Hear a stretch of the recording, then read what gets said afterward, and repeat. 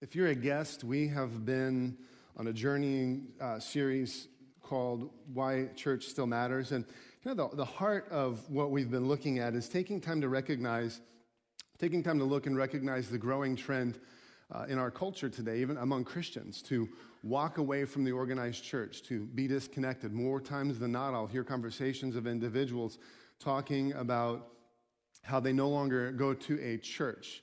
And they'll tell me, they say, well, you don't have to go to a church to be a Christian. And I tell them, you're exactly right. But then what I'll add to that is I'll tell them, I said, and a fish does not cease to be a fish when it's outside of water. It just has a much higher survival rate. And so as a follower of Jesus, God has a design, He has intent for this, for what we do. Not just as a building, but for as a community, as a gathering of believers. And I would encourage you to listen online on the podcast. I was recently, many times early in the morning, I'll get up, spend some time reading and praying, and then I'll go down in our basement and I'll do a workout. And usually I'll put on a playlist of just worship music or different worship services. Many times I'll just stream it from YouTube, and I have a prayer list and people I pray for, verses I pray through, and things like that. But I was watching, I had one of the worship services come on, and if you've ever done YouTube, you'll see, if you just put on a worship service, that sometimes they've started throwing in these commercials, and a commercial popped up this week. Two guys were there, and kind of the background was almost a church-type setting. And they had it was a very serious commercial, serious in intent, but it was done more lighthearted and comical. But they both were talking about, you don't really have to be connected to a church anymore. In fact, you can become a member of our church just by clicking on the subscribe, and then you can watch from the comfort of your own home, enjoy the worship you like. And first I thought it was a joke, and then I realized it was serious. But it's this whole idea of walking away from the local congregation, walking away from being connected. And so we've taken time to look at a number of different things. Today I'd like to talk with you about the value of together, the value of being together, the value of serving together. In a couple of weeks we're going to look at the value of pain together, when we go through pain and hardship together, and the gift that God can give us by having other believers with us. But Philippians chapter 1, verses 3 through 6, and then we'll come back and we'll talk about them a little bit more. Paul says this. He says, I thank my God every time I remember you. In all my prayers for all of you, I always pray with joy because of your partnership in the gospel. From the first day until now, being confident of this, that he who began a good work in you will carry it on to completion until the day of Christ Jesus. Now, one of our core values here, you'll see them in the lobby, you'll see them in the halls. One of our core values here is relationship matters. Not relationships matter, but relationship matters. See, we live in a culture that really pushes for relationships. Become friends on Facebook. How many followers do you have on Twitter? Or just passing by, hi, how are you? I'm fine, thank you. How are you? Friends, relationships. But we talk about relationship matters, the quality of the relationship. That it's a core value of who we are. It's a core value of what we do. It's part of how God designed us.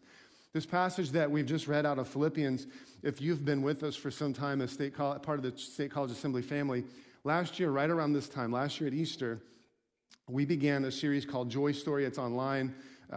This podcast, listen to it. But so I'm not going to cover all the details, but we took time to go through the book of Philippians and just looked verse by verse through it. This was one passage that we looked at. But one of the things that we talked about when it comes to the letter to the believers in Philippi, this gathering of believers, you can find the origin, the birthing of their church in Acts chapter 16. You can find all the details that happened there. But one of the things that we talked about was the importance, the priority that Paul placed on relationship. That these followers of Jesus were ones that Paul was committed to. In fact, the letter of Philippians is the most personal letter of Paul, written to believers, written to a community of believers. And we see that, and we see that relationship is all through it. One of the things that we see and we have to remind ourselves of is when Paul wrote this, that he is a prisoner sitting in a Roman dungeon, waiting to stand before Rome. So he's a prisoner, but yet he recognizes when you read this, you don't get a sense of that at all. Rather, you see how he's believing the gospel is advancing, is going forward, God's working through them, and it's in large part because of the relationships that he's keeping. He realizes that they're in it together. He realizes the value of relationship together. When you think of that whole idea of relationship, we have a tendency from an American mindset to read the verses, to read a passage, and we look for it in there as to what's in this for me. What's in this for me? How does this bless me? How does this benefit me? But I want to read through those verses that I just read again, verses 3 through 6. I want to read through them again, and I don't want you to be thinking about you. I want you to think about it in the context of relationship, in the context of others, and look at how different this passage sounds. I thank my God every time I remember you. In all my prayers for all of you, I always pray with joy because of your partnership in the gospel from the first day until now, being confident of this, that he who began a good work in you will carry it on to completion until the day of Christ Jesus. It's just full of relationship, full of partnership. In fact, one word that we could focus in on that I think summarizes all of this is found in verse 5. He says, because of your partnership in the gospel. Because of your partnership. The word that he uses to talk about partnership here speaks of co-ownership. It speaks of joint ownership, and most commonly it would have been used to someone if two individuals shared ownership of a piece of land, and they worked it together, they farmed it together, they harvested it together. They were in partnership. They were co-owners of the work together. There was no point and no benefit in those two being competitive with each other, because all they did was they hurt their bottom line. There was a partnership in it. And that's what Paul's talking about. He says there's this partnership in our relationship in advancing the gospel, in lifting up Jesus to those around us and lifting up Jesus to our community. And so it's with that in mind, I'd love to share with you, I'm sure there's many more, but just 4 things to consider when it comes to your life, your investment, you're being a part of this church family. You're being a part of a local church family, a congregation connected to it. A few things to consider. So the first one is this, is that everyone has something to offer. Everyone has something to offer. Now, hopefully by now, you might be sitting there and you hear me say that everyone has something to offer, and you might be thinking, haven't you said that before? And the truth is I have. Because it's one of our core values. It's hanging on the wall. Hopefully it's something you've heard, you've consistently heard. It's something that you think about when you go to serve. It's something you think about when you walk through the halls, when you walk through the doors.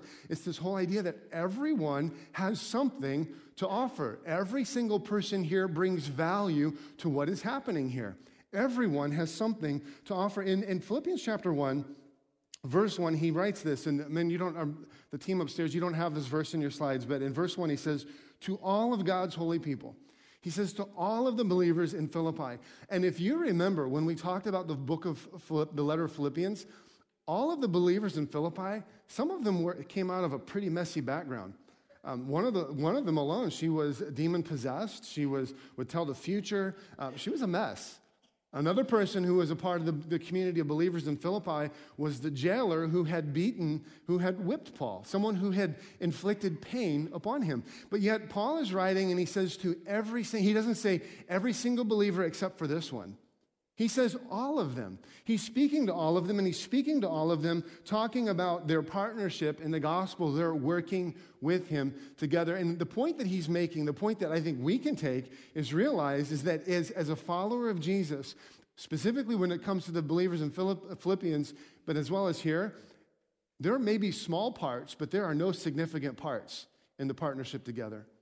Paul can look at these believers in Philippi and he says there's no small part. There's small parts perhaps, unseen parts, but there are no insignificant parts. Look with me to help understand this. I want you to go with me to Romans chapter 12.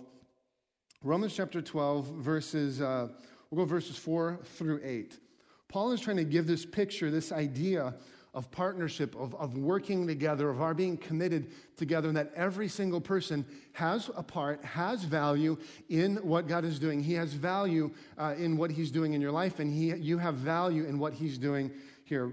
Romans chapter 12, verses 4 through 8. For just as each one of us has a body with many members, and these members do not all have the same function, so in Christ, we, though many, form one body, and each member belongs to all the others. We have different gifts according to the grace given to each of us. If your gift is prophesying, then prophesy in accordance with your faith. If it is serving, then serve. If it is teaching, then teach. If it is to encourage, then give encouragement. If it is giving, then give generously. If it is leading, then do it diligently. If it is showing mercy, then do it cheerfully. Paul uses the analogy, he uses the picture of the human body. And he says that the human body is fit together with all sorts of different pieces and parts, and each one has a unique function. Each one has a unique fit. With what he's talking about here, the specific point, and this is the first of two different times where Paul uses the human body to highlight the value that everybody brings as we gather together, that everybody has something to offer. Every part, every individual has something to offer to what God wants to do through the community of believers. Here, when we see what Paul is talking about, we see what he's highlighting. The first point he's making, the primary focus in this passage is giftings. That he has placed giftings, he has invested talents, he has invested resources into your life that are meant to be a part of the bigger picture. They're meant to function in the congregation, they're meant to function among other believers. So the primary focus is gifting. Now, I want you to keep this in mind, and I want you to look with me at the second passage where Paul talks about the human body as way of example. 1 Corinthians chapter 12. If you go to 1 Corinthians chapter 12, we're going to look at 12 through 18. It says, just as a body, though one, has many parts, but all of its many parts form one body, so it is with Christ. For we were all baptized by one Spirit, so as to form one body, whether Jews or Gentiles, slaves or free. We were all given to one Spirit to drink. Even so, the body is not made up of one part, but of many. Now, if the foot should say, because I am not a hand, I do not belong to the body, it would not for that reason stop being a part of the body. And if the ear should say, because I am not an eye, I do not belong to the body, it would not for that reason stop being a part of the body. If the whole body were an eye, where would the sense of hearing be? If the whole body were an ear, where would the sense of smell be? But in fact, God has placed the parts in the body, every one of them, just as he wanted them to be. So in Romans chapter 12, the first spot we looked at, when he talked about the body as the example of everyone having a part and a contributing part, he's talking about gifting. Here, when we look in 1 Corinthians chapter 12, his primary focus is on diversity and unity, recognizing that every individual has a part. And so when I look at that and I take what he says in Romans chapter 12, using the human body as an example for how the congregation, how the body of Christ is to function, he says everyone has a gifting, everyone has an investment, everyone has something to offer.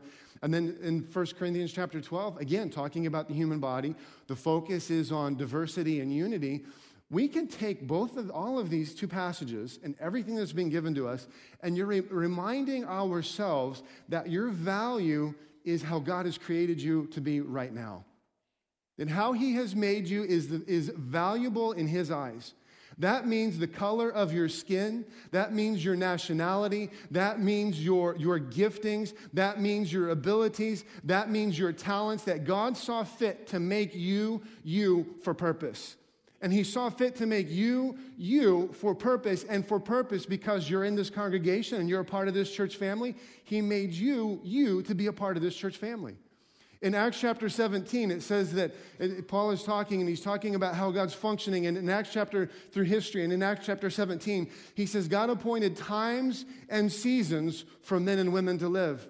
And talking about King David earlier, he says David served his generation for an appointed time. Both of those help us to see and understand that God doesn't just look at the human population through all of history. And I think I've said this before. God doesn't look at the human population through all of history and say, well, I've got X amount of billion of people to spread out over human history, and I've only got one planet to fill, and so I'm going to have to throw some here and throw some here and throw some here, and then we're going to pause, and then we'll throw some here and throw some here and throw some here over the centuries and the decades and the years and the years and the years. No, it says that God went through all of appointed time. He went through all of appointed humanity, every single person who was set to live, and he said, I need someone who's like Esther in the season of Esther. I need someone like Deborah when the nation of Israel is going to need someone to stand up with a backbone and be courageous. I'm going to need a woman like Deborah to stand up, so I'm going to put Deborah right there. It says, I'm going to need a man who's going to be like me and who's going to have my spirit in him. And so I'm going to put Samuel. I'm going to identify a young man who can be sitting in the temple in all the clutter, all the noise of religious activity, and he can hear my voice out of everything else and will respond and move with obedience. I need that man, and I need him in this season in my nation of Israel. And then he went on through history again and again and again, picking individuals, placing them in seasons and appointing them to times. And then he arrived to 2019 State College Community, State College Assembly of God, March 31st, right now, and he says, I need this person right here, right now in this season. That means every single one of you is filling an appointed slot, an appointed time in history, and in the destiny that God has for you. He has designed you by who you are, how you think, how you function for the giftings that he sees and puts in you. Every single one of every individual sitting in this room, every single individual listening to the podcast, God has entrusted something to you, and he's wanting you to invest it and to be a part of the community of believers as he has designed it. I really believe for you and for me, when it comes to our lives and it comes to your life, I believe that most of our greatest limits are limits that are self-imposed. Your greatest limits in life are limits that are self-imposed. They're limits that you've put on yourself. So many people go through life saying, I don't really have anything to offer. I can see other people who can do it better. There's other people who do children's ministry better. There's other people who do worship better. There's other people who do this better. And we go through our life looking at all what everyone else is doing, never taking time to look at what's actually been entrusted into our hands. So many of our limits are self-imposed. I believe most people can go through life, most followers of Jesus can go through life telling themselves that they have nothing to offer, and by the end of their life, they'll prove themselves right. Not because they don't have something to offer, but because they never step forward and offer it. God has invested your life with talent, time, ability, gifting. Let him use it as he desires. That every individual here has something to offer. Secondly, the second thing I would encourage you to consider is that everyone is expected to offer something. Everyone has something to offer. Secondly, everyone is expected to offer something. Look with me in 1 Peter chapter 4. I know I'm going to have you jump around to a couple of verses, but just to highlight this, 1 Peter chapter 4, verse 10. It says, each of you should use whatever gift you've received to serve others as faithful stewards of God's grace in its various forms. It says that we have a gift to serve others as a faithful steward or as a responsible servant or responsible slave, depending how you want to read the word, but steward of God's grace in its various forms. And the point of what Peter is saying here, he says that each one is a steward, a responsible servant to the master. And if you're familiar with some of the parables that Jesus has told over time, and we see again and again in the Gospels, it's repeated twice, sometimes a few different details, but the point is the same. And the parable is called the parable of the talents, or the parable of the servants, and Jesus tells a story of a master, of an owner, of a ruler of an area, and he calls his servants, he calls his slaves in, and he uses the term that they're responsible slaves. They're really recognized as leaders over other servants, other slaves, and he calls them in and he entrusts them with finances, he entrusts them with time, he entrusts them with their life because they belong to him. So their time, their talent, everything they are belongs to him. And he entrusts it to them and gives them time to invest. And then it says there comes a time where he calls them in and he calls them to give an account. And they come and they stand one at a time, and each one gives an account on the return of their finances, of their time, of their lives, of their wisdom. Everything they are, they have to give an account to the master. Most of them each give a fair account, but one of them comes back and is negligent, and he says, well, I was afraid of who you are. I know that you look for a great return, so instead of going and trying anything, I just kind of tucked it away and hopefully just wanted to give you back what you gave me and just say, hey, thanks, but no thanks. It's kind of just that approach. And in the end, you can read the whole story and see it, but the point is that the master called each one and expected a return on his investment. And according to 1 Peter chapter 4, verse 10, each of us, should use whatever gift, whatever investment, whatever talent, whatever God has entrusted into your hands that you've received, not for yourself, but to serve others as a faithful steward of God's grace in its various forms. That he expects a return. He expects a return on your life.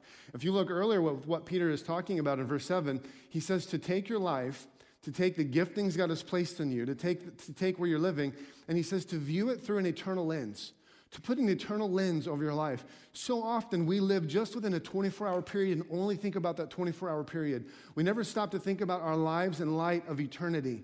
Yes, we do that in faith in Jesus Christ, but then to stop and think about the investment of your time, the investment of your life, the investment of your talents, how God desires in the end that you give an account to that. To view your life through the lens of eternity. See, I think most often when it comes to a follower of Jesus Christ, I think so often where we most miss what God wants to do through us and the investments that he's placed in our lives, I think most often we miss it with one word, and that word is calling. We miss what God wants to do with us because of our misunderstanding of a word, calling. Here's many individuals over the years of ministry will just talk about, we need asking someone to serve here, asking someone to do this. Well, I don't really feel called to that. I don't really feel called. Let me see if I'm being called to do this. Let me see if I'm being called to go do that. And I hear that a lot, and we put a lot of weight. We kind of over-mystify the word calling in following Jesus. So if you'd like to know how to best understand calling, I can give it to you in kind of maybe one word or one phrase. So if you're ready, you can write it down. It'll help clarify calling from this point forward. Your calling is you said yes to following Jesus. That's your calling. And that means that everywhere you go, everything you do, everywhere you're moving is full of options that God wants to use you for. We can easily live our whole lives from the position of no, that God, is going to be no until you tell me yes. No, God, I need you to show me that it's a yes if I'm supposed to step out and take this big step of faith. I need you to show me if you're wanting me to witness to this person. I need you to show me if you're wanting me to walk across the street and to pray for my neighbor who's sick with cancer. I need you to show me. So we live from a position of no. But when you take that model and you match it against what the New Testament believers, the early church lived with in Acts, they didn't live from a position of no. They lived from a position of yes. They said, God, I'm going to go do this. You're just going to have to show me if this is not what you're wanting. In fact, for Paul, there's a point in the book of Acts that he is so busy saying yes and going that God had to get him to sleep and had to give him a dream to finally give him direction where he wanted him to go. Because he was so committed to go. It's so committed to just moving forward. So as we say yes and we recognize God's desire is that he uses our life and he desires that we're continually saying yes and following him. And I just challenge you, and I don't mean to say this with any type of harshness or if you're offended by it, you can email Pastor Dave later. But if you're not doing anything with your faith beyond believing and attending church, then at the very minimum, you're being negligent, and at the very most, you're being outright disobedient. God has a calling and a purpose upon your life. He has a talent that he has invested in you. He has giftings that he has placed in you, and he is expecting a return on that. He is expecting a return on your life. So what is the eternal return right now that you can currently look at? What lives can you currently point to and say, well, God, this is someone who I've invested my life with the time, the talents, the resources you put in my life. When I say time and talents, I'm not meaning finances. I'm meaning just making our lives available. Let it start within these walls with where we are at. Number 3, God's continued work in me involves others. So everyone has something to offer. Everyone's expected to offer something. Third, God's continued work in me involves others. It involves others. Whether or not you like it, God's continued work in your life involves those sitting around you. It involves those whose lives are invested in yours, whose you're investing your life into, that it involves others. I have been told from time to time that I'm a bit of a picky eater, and I kind of know it. That I'll go to a restaurant, usually if I order something, I'll say, well, can you hold it without this? Can you take that? And I've had a few times, I don't do this often, but if something comes and it's not what I wanted or it's kind of an unexpected ingredient, I'll just kind of slide it off to the side and focus on what I want. When I've been in different countries, that has been rather challenging. I was telling one of the men in our church, Michael Adewumi, he was here last week with us. I was telling him when I would travel and I'm in other countries, there was a time that we were in, I don't remember what country we were in, but we had some others from our church with us, and I was fortunate that there was 3 vegetarians on the trip. And a lot of the things that I'm kind of picky over, a lot of them are vegetables. I just tell you, there's vegetables. And so we had 3 vegetarians on the trip, and so we'd go, and there was an individual, we'd go to different communities, and there was someone who always wanted to host us, just excited to host a foreigner, some sort of connection with the ministry that we were there with. And so they'd sit us down in the courtyard, and they'd make this amazing meal. And so for the vegetarians, there was a lot of meat, a lot of vegetables, a lot of things that were spread out. So we kind of created a plan, and we always sat close together. And when our host would slip out to the other room, I would swap what I was not fond of onto their plate. They would swap what they didn't like onto my plate, and it worked. It worked. But many times when I talk about being a picky eater, we approach God's word with the same type of pickiness. We like to kind of approach it with what I like, what I'm looking for, and carve out all the other stuff that doesn't necessarily apply. Look with me at Philippians chapter 1, verse 6, where we began. It says, being confident of this, that he who began a good work in you will carry it on to completion until the day of Christ Jesus. An incredibly powerful verse. Being confident of this, that he who began a good work in you will carry it on to completion until the day of Christ Jesus. We can read that and we can make it about us. We can put it on a post-it note on our mirror. You can put it on a postcard and carry it in your pocket. You can make it your Instagram post. You can put it on Facebook. You can put it wherever you want. And there's a lot of truth to this, that God is going to continue what he starts in you. He's going to continue his work in you. He's committed to his work. But there's a couple of things I want you to see. He says that he who began a good work in you will carry it on to completion, or some translations, depending what translation you're reading, some might say carry it forward or bring it forward. The word that's used there is speaking of someone coming and really accompanying someone on a journey, assisting them and guiding them in the journey. And so it says that being confident of this, that God who began a good work in you will continue to accompany, to assist, to guide you until the day of completion and the day of Christ Jesus. And all of that is completely true. But here's the one thing we miss. Verse 6 begins, you notice it's a small b. What does that mean? It's not an isolated sentence. It means it's a continuation of a sentence. In fact, if you look at the end of verse 5, it ends not with a period, but with a comma, meaning it's a continuation of thought.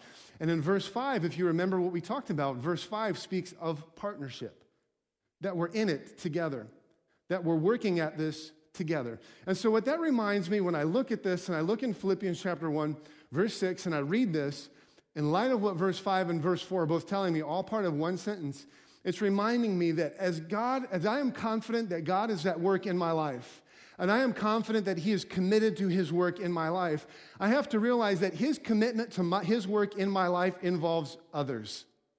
It involves allowing others to invest into my life.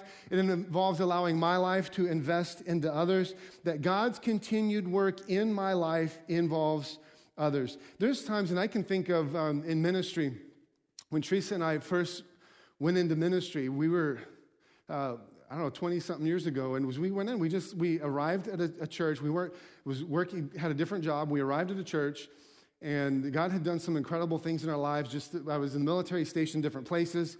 And as we went and we figured out which church we were going to go to, we made an appointment with the pastor. The first opportunity we had, we went and we sat with him and met him, introduced ourselves, and it was a larger church, and we just said, we're here to serve. You tell us where you need us and we'll serve. And that's what we did. And as we did that, and he kind of like, whoa, where are you going to wait till you're called? You need to find what you're wanting to do. So you just tell us where you want us to serve, and we'll do it. And we jumped in, and we began to serve. We began to serve in an area that they had need. And as we began to serve, it began to open doors of greater ministry, greater opportunity.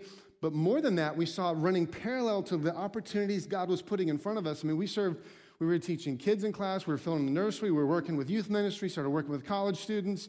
Just wherever they needed us, we served.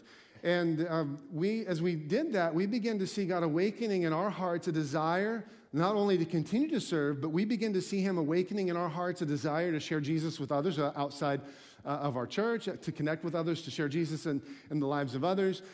Began to see him moving us forward and just a greater desire for what he was doing in us. We began to see him awakening things in us.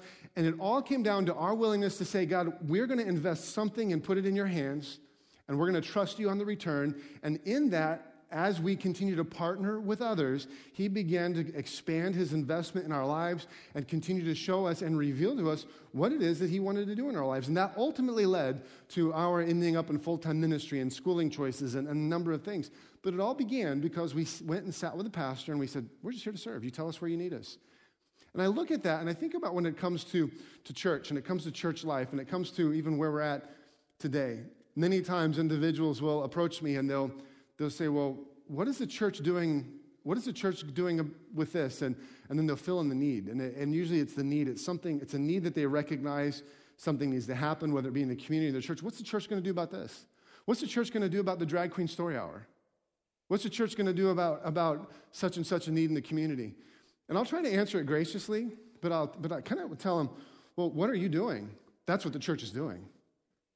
See, the church is you and me partnering together. The church is not the organized structure, those who have staff positions doing certain things, and all of a sudden the church is doing that. The church is you and me involved in ministry, partnered together. And as we are partnered together in ministry, not only does God continue to advance his desire, his intent, his design through his bride, through his body, the body of Christ, but he continues that work in us and continues to advance his work in us as we follow him. One of the things that I shared with our members probably a month ago at our annual business meeting, a time we meet and review God's faithfulness and reflect on how he's working through our congregation, just a great time to just reflect on his faithfulness. But one of the things that I challenged our members with, and it's not a members-only challenge, it goes to all of us, but you'll notice on our doors, the doors say, welcome home. They have the phrase, welcome home. That is a great phrase, but it means nothing if the culture inside these doors don't match it. And so I would encourage you as a bare minimum to what God wants to do through your life and what he can begin to do through your life is take every time you walk in those doors and you see those words, welcome home, take them as your personal assignment to live out as you're here.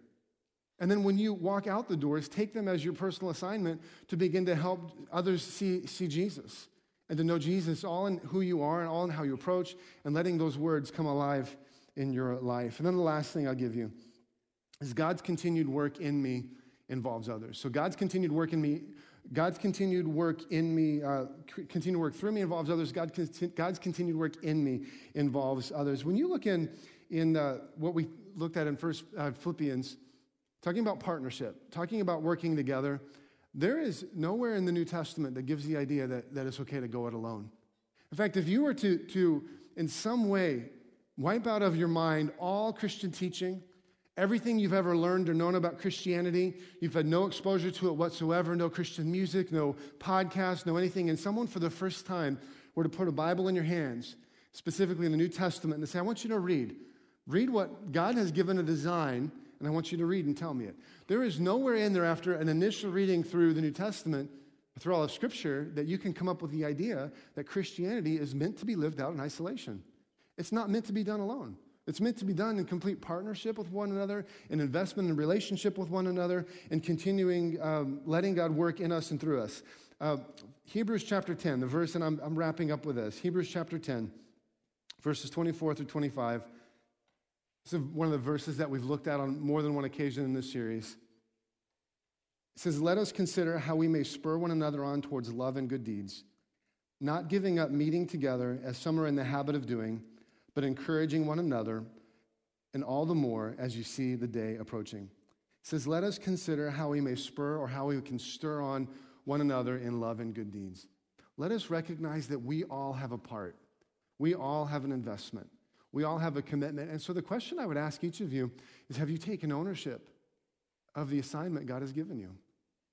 That we each have a part in what God wants to do in each other's lives. We each have a part in what God wants to do through this church. And it's all a part of recognizing the value of what he sees in the church when he looks at the church and when he describes his church, the community of believers, as he sees it. One last quote I'll give you. Worship team, they can come. Carey Nieuwhof is a Christian author, pastor.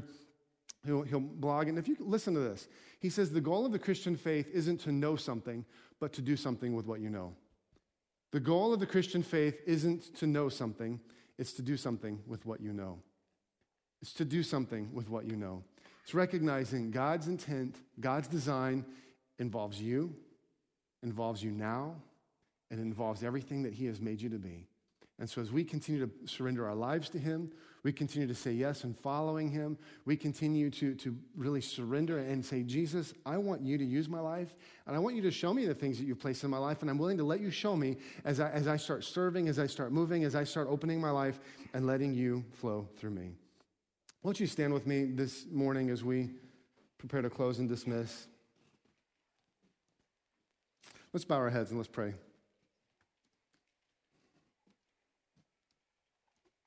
Heavenly Father, we come to you, and I thank you, God, for your commitment and your investment to each of us.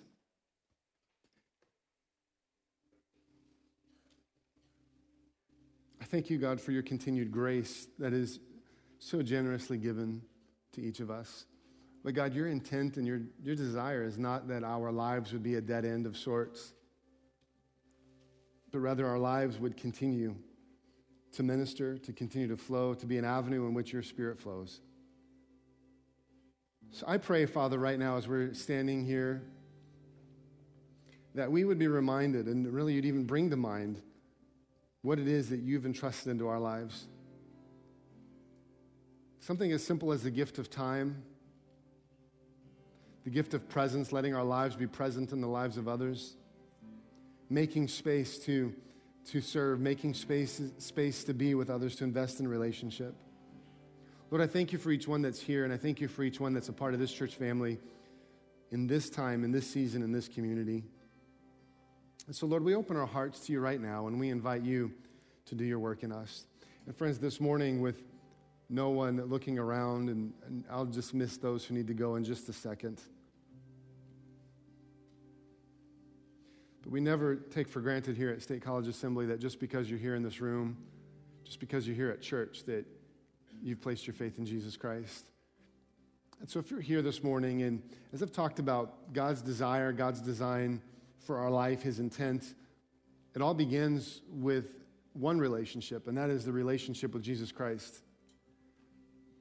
Placing your faith in Jesus Christ, coming to a place of confession, of repentance, turning away from our sin and turning towards Jesus.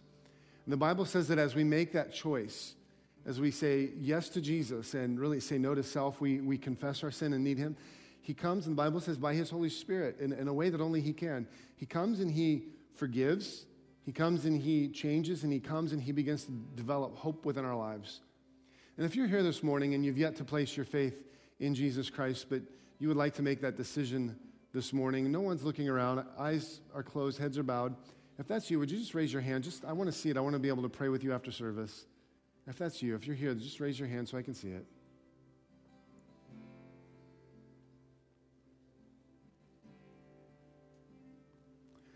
Well, for the rest of us this morning, just before I dismiss and let individuals slip out, as I've talked about, our lives are his investment. Our lives are meant to be used for him, by him. I'm going to invite the worship team to sing, and as they sing and lead, for those who'd love to come, find a place to pray, just respond, say, God, I open my heart to you, I open my life to you.